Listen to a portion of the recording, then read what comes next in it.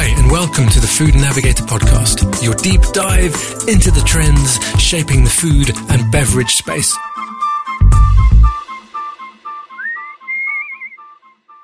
I'm FoodNavigator journalist Oliver Morrison. In this episode, I'm looking at the opportunity for the food industry presented by older consumers. Now, had we the budget, playing in the background now might be someone whistling the classic aging-related Beatles song released back in 1967, When I'm 64. You probably know the tune, but the lyrics seem strange today. That's because 64 seems no age. Older consumers are a growing cohort. For the first time in history, across the globe, people aged over 65 now outnumber children under 5. By the middle of this century, there will be more than twice as many. Here in Europe, the population of over 65s is expected to reach almost 150 million by 2050. All the while, birth rates here in the West, for a host of reasons, are falling. That said, new product launches, specifically aimed at older consumers, are few and far between.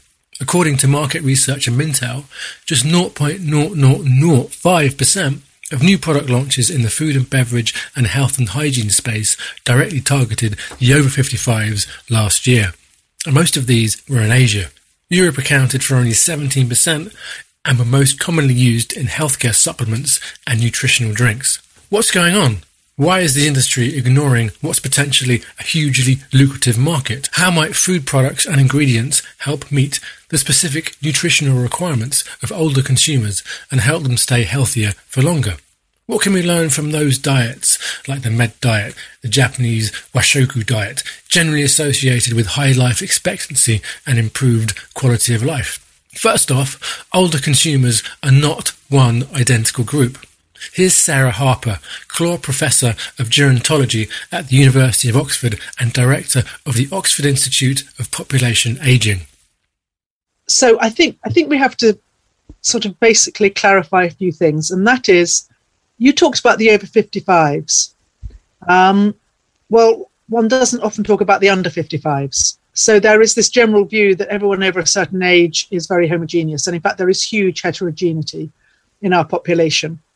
And we can say probably that it isn't until we reach very old age that we tend to have a different dietary requirement. So in the same way that children have specific dietary requirements, we now understand that people in very old age may well have different dietary requirements. So one way you can look at it is to say, why would you want to target older adults?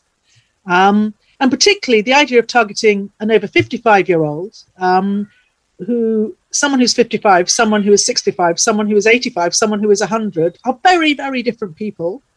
They, not only that, but obviously we have a huge difference between socioeconomic group. We have huge differences between men and women. We have the ethnic minorities who have very different types of diet. So I don't think it's that easy to actually target a specific broad band, like potentially 45 to 50 years of life, and say that the food industry should be specifically targeting them.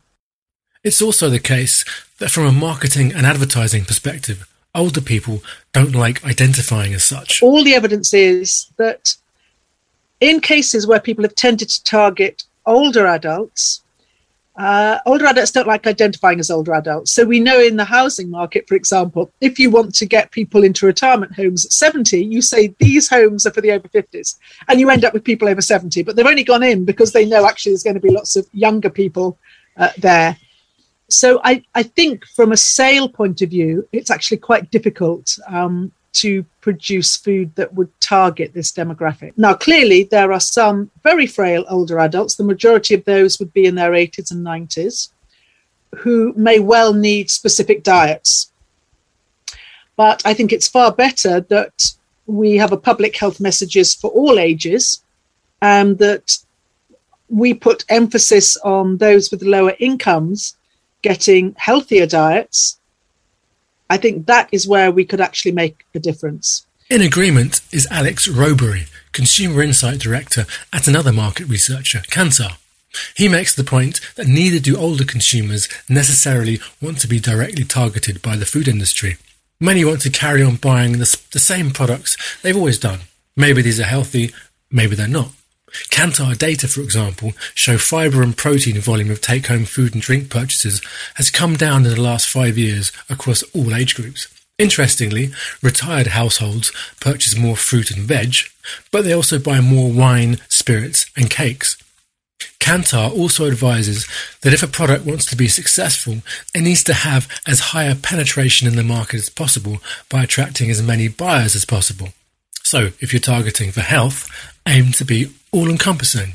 When it comes to kind of products specifically targeting old age groups, generally we see that if you're going to be a successful product, a successful brand, you ideally want to be opening yourself up to the widest consumer base possible.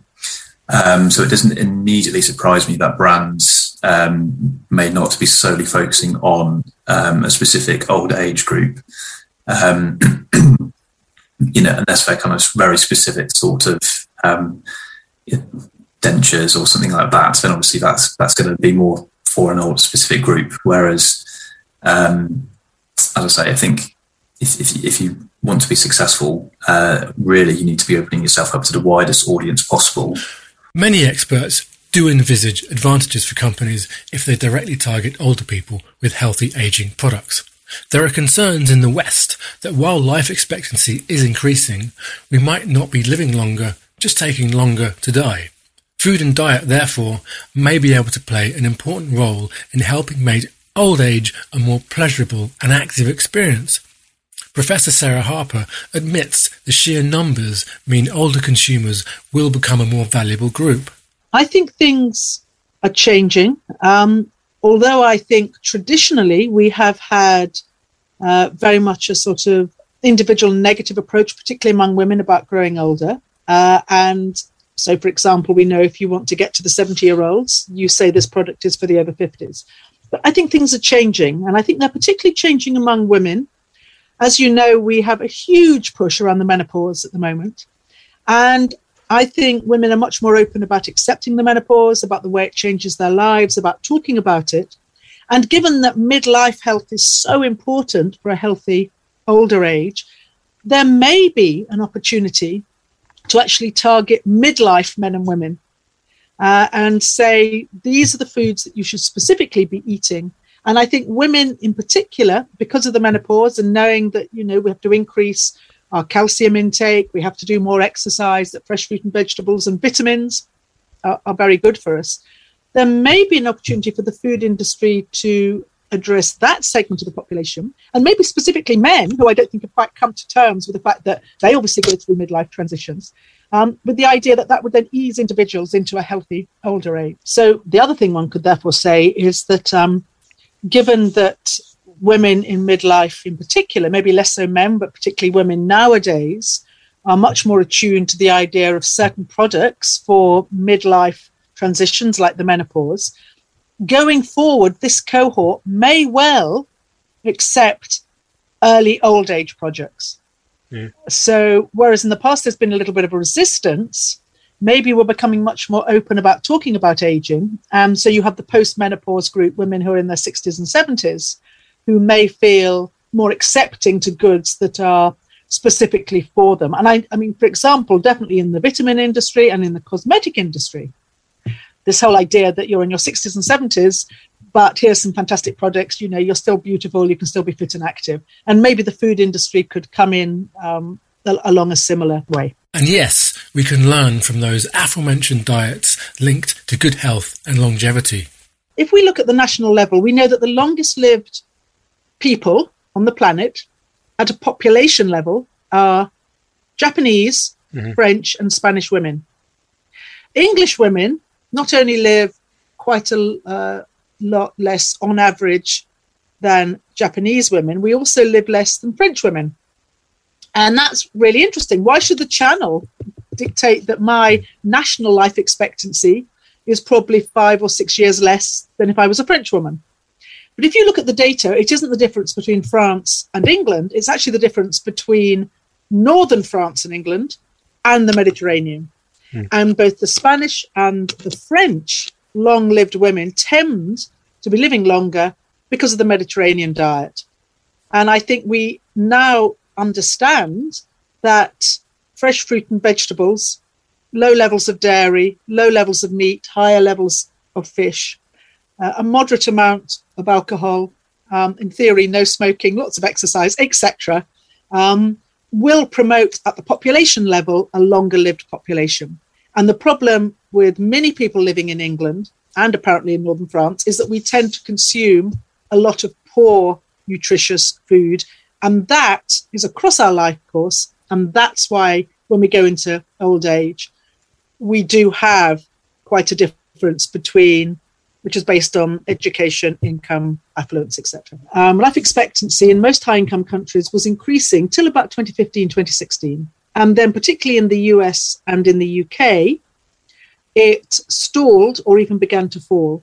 And there was a lot of research looking at that. And there are a variety of hypotheses, but I think probably something that many people are now accepting is it is the growing inequality in those two countries.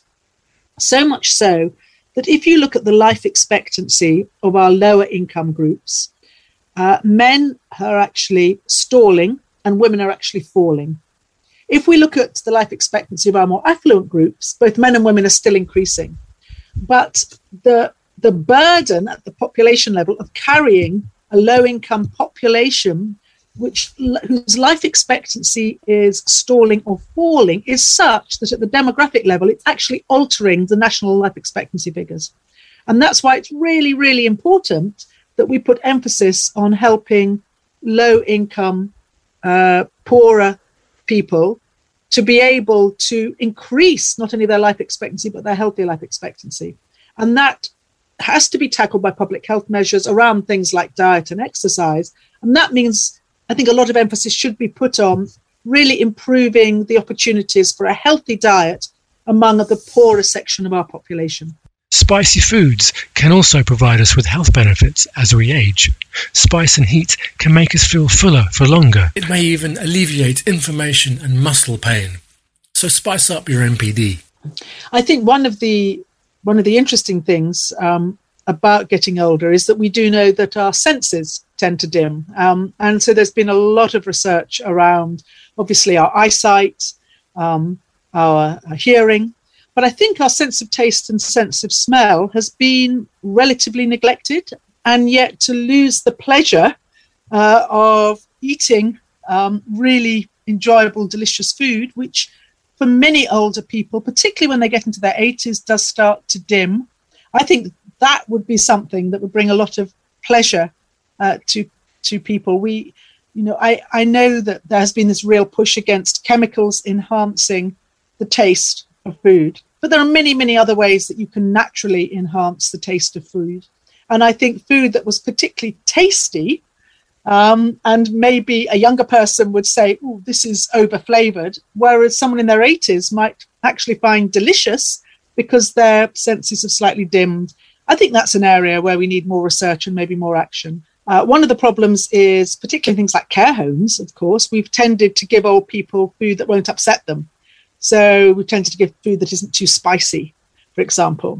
We don't want to use chili with an older person because it might upset them. And yet today's older people, obviously, have probably grown up, not only from ethnic minority communities, but actually from the general population in this country. I mean, we have had sort of Oriental, spicy type food coming into our society from probably about the 1980s. So I think, this idea that older people can't take spicy, well-flavored food because it might upset them, I think we need far more research looking at that. And I think one of the complaints that older adults sometimes have is it just doesn't taste like it used to. And I think that's because their sense of taste has declined. We know that happens. In agreement is Bridget Benelam, Nutrition Communications Manager at the British Nutritional Foundation. I think it is really important that people enjoy their food. And of course, that's important at every age. But as you get older, it can be that your sense of taste, your sense of smell, your appetite can change. And so it's particularly important that people can find their food enjoyable, they're motivated to eat well.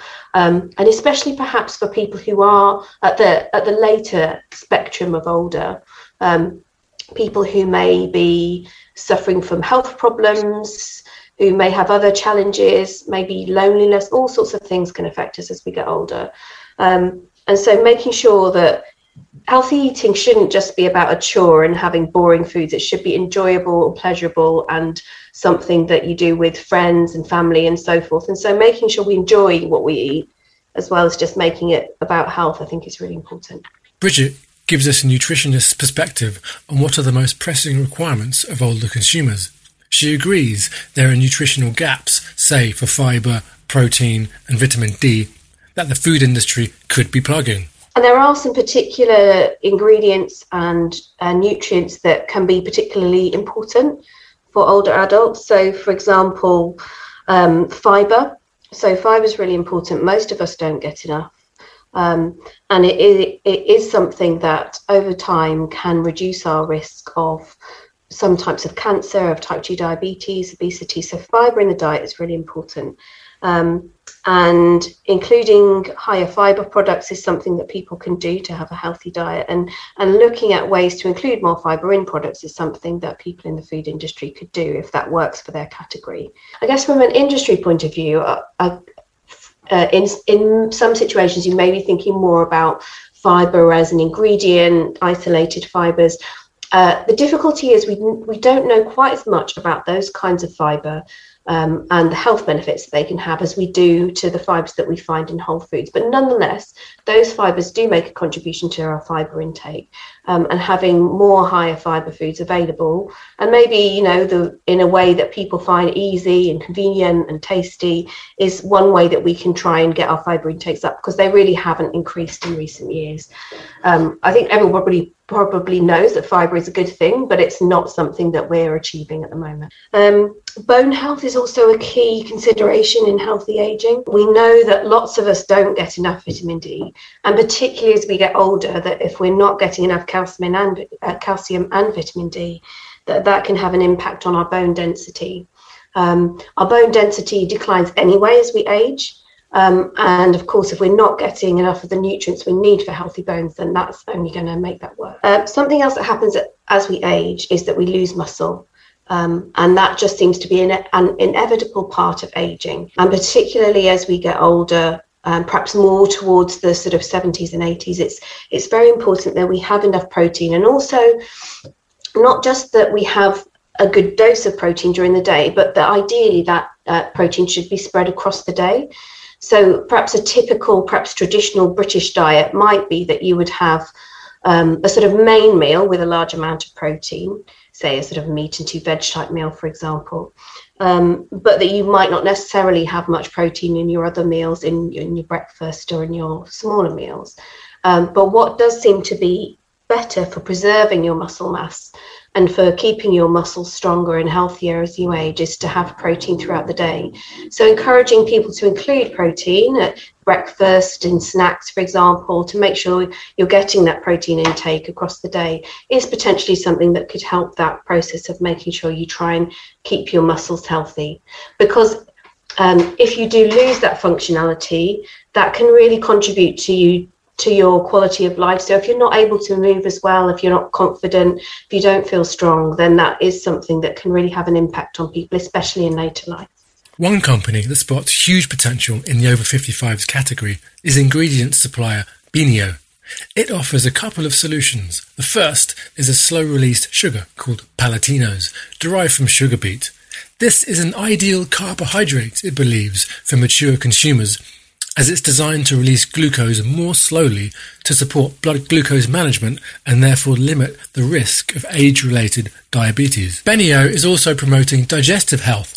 It claims its prebiotic chicory root fibres, oligofructose and inulin play a role in selectively promoting the growth of good bacteria, which supports a person's inner defence system. Again, that becomes more important the older we get. The company adds its slow-release sugar and digestive health products can easily fit into people's daily routines, which say strict med and keto diets can't, and be applied in products such as baked goods, breakfast cereals and cereal bars, sugar and chocolate, dairy products, and meal replacements. The healthy aging market is ripe for the picking, says BNIO Vice President of Regulatory Affairs and Nutrition Communication, Anke Sentko. These topics on digestive health, on blood sugar management, they are indeed top of mind of consumers in that age group, and they are ready to make choices.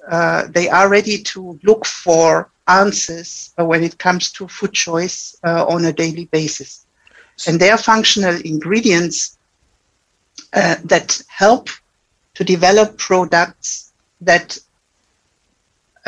you like, products that are convenient, products that fit into your life, and that help you in your daily life and help you with your enjoyment as well.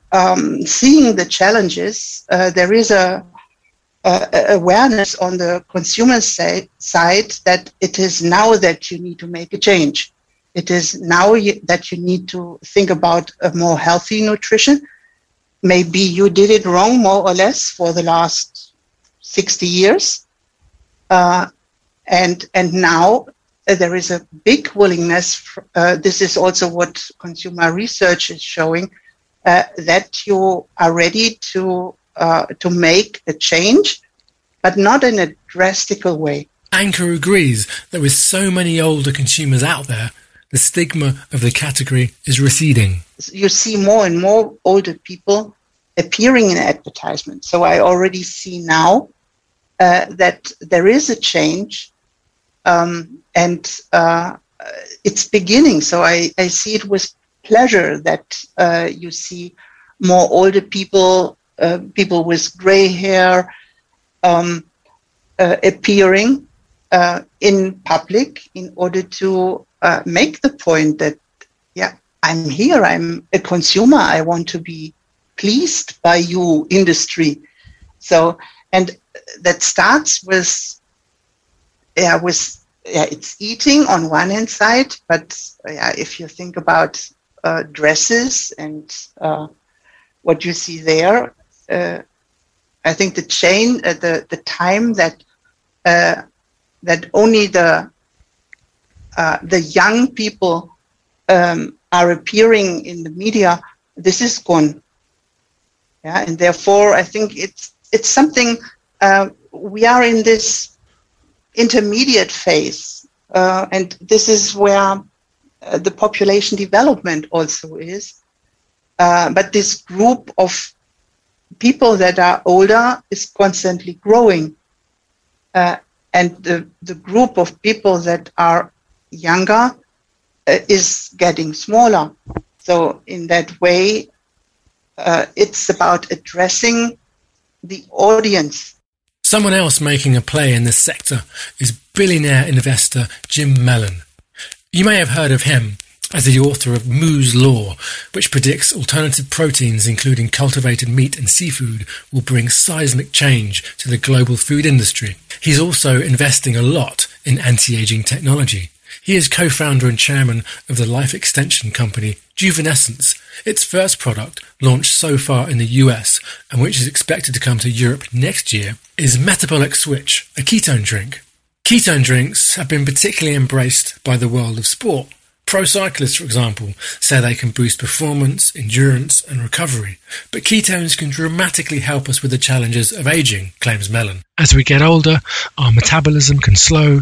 Ketones can be the boost it needs. There have been, dozens of papers, scientific papers, peer-reviewed papers, that indicate that ketones do have a very positive effect on, for instance, heart failure, and also on the dementia, basically. And although we cannot and won't make scientific claims until they've been directly linked to our product, we intend to do trials so that we can make such claims, and also to develop, and in fact we are developing a product which is related to metabolic switch, but is specifically designed for heart failure. Heart failure is a very difficult disease. There's not very much that one can do about it, and but there's absolutely no doubt that the ketones are a key to addressing it in a very, very powerful way. We know that mild hormesis, which is part of the fasting process, which is one element of ketogenic diet, has a positive impact on longevity. This has been well established that, in smaller mammals, if you go on a fasting regime or even a starvation regime, they live longer than mammals that are allowed to eat whatever they want. And the same is true in human beings. There's no doubt that if, you and me, eat 25% less than we currently eat, we'll probably live a longer life than the average, because the broad studies indicate that people who do eat less live longer. But it's a hard thing for human beings to do, and especially in a world of abundance and fast food and and crap food, frankly speaking, that is the case. And so we are trying to find a way to help people who understand that ketones are important as a way of inducing fasting, or mimetic of fasting at least, without having to go through the difficulties of actually, doing a ketogenic diet. And this is the broad plan for metabolic switch. But it's also a way of educating the public that actually something can be done about longevity. You're not just predestined to die at a specific time and, die in a horrible way. That there are ways that are emerging in which you can influence both your end of life robustness and health, and also potentially your actual lifespan. And that is the first element of this. But there's going to be plenty of others that come behind it from the consumer point of view. But ultimately, the reason that you and I might live to 120 or 130 or 140 is to do with pharmacology, therapeutics, and in particular gene therapy. And that's the main focus of Juvenescence. So, if it has been estimated, and I can't remember off the top of my head who by, but it's been estimated that if we are on a fasting diet for our whole adult life from 30 years onwards, we might live another 5% compared to other people, which is not a very long time, but it might feel like a long time if you're on a quasi-starvation diet forever. So we're trying to find ways in which people can make it easier to fast. As I mentioned, you may have heard of Mellon from his investments in cellular agriculture. Does he therefore see synergies between alternative proteins, cell-based meat, and the healthy aging market? We are looking at a variety of ways of incorporating metabolic switch into the food industry. There's an obvious synergy between lab-grown foods and products like metabolic switch. So the incorporation of something like metabolic switch into, let's say, a dairy identical milk or yogurt or cheese product. That's an obvious thing. Precision fermented dairy product stuff is already on the market in the US. It's already been approved by the FDA. A million consumers are already have already tried it. Starbucks have done a deal with Perfect Day, so that the whey and casein product they've got will be on sale in the Starbucks as an alternative to,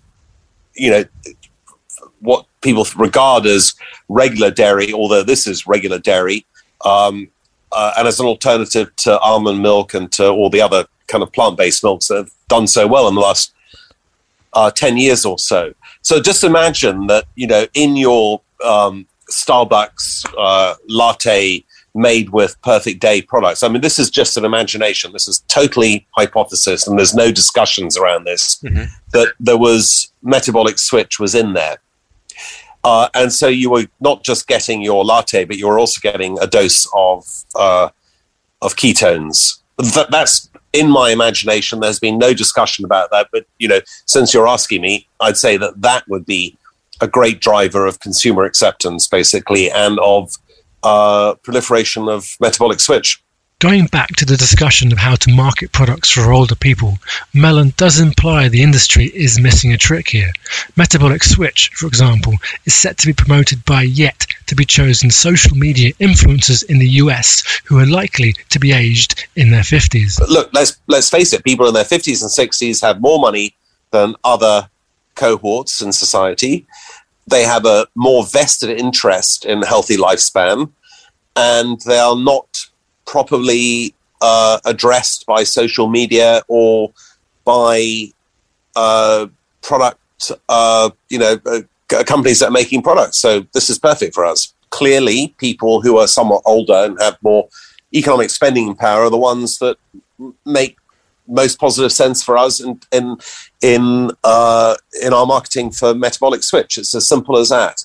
And I think you'll find that is the key demographic, along with elite athletes, sports fanatics such as yourself, who already understand the benefits of ketosis. So, to conclude, shifting demographics are rapidly turning traditional attitudes towards aging on their head. Is now the time for food and beverage brands to innovate to address the specific needs of this rapidly expanding and generally affluent consumer group? The results will certainly be exciting to see. Stay healthy, everybody, and join us next time.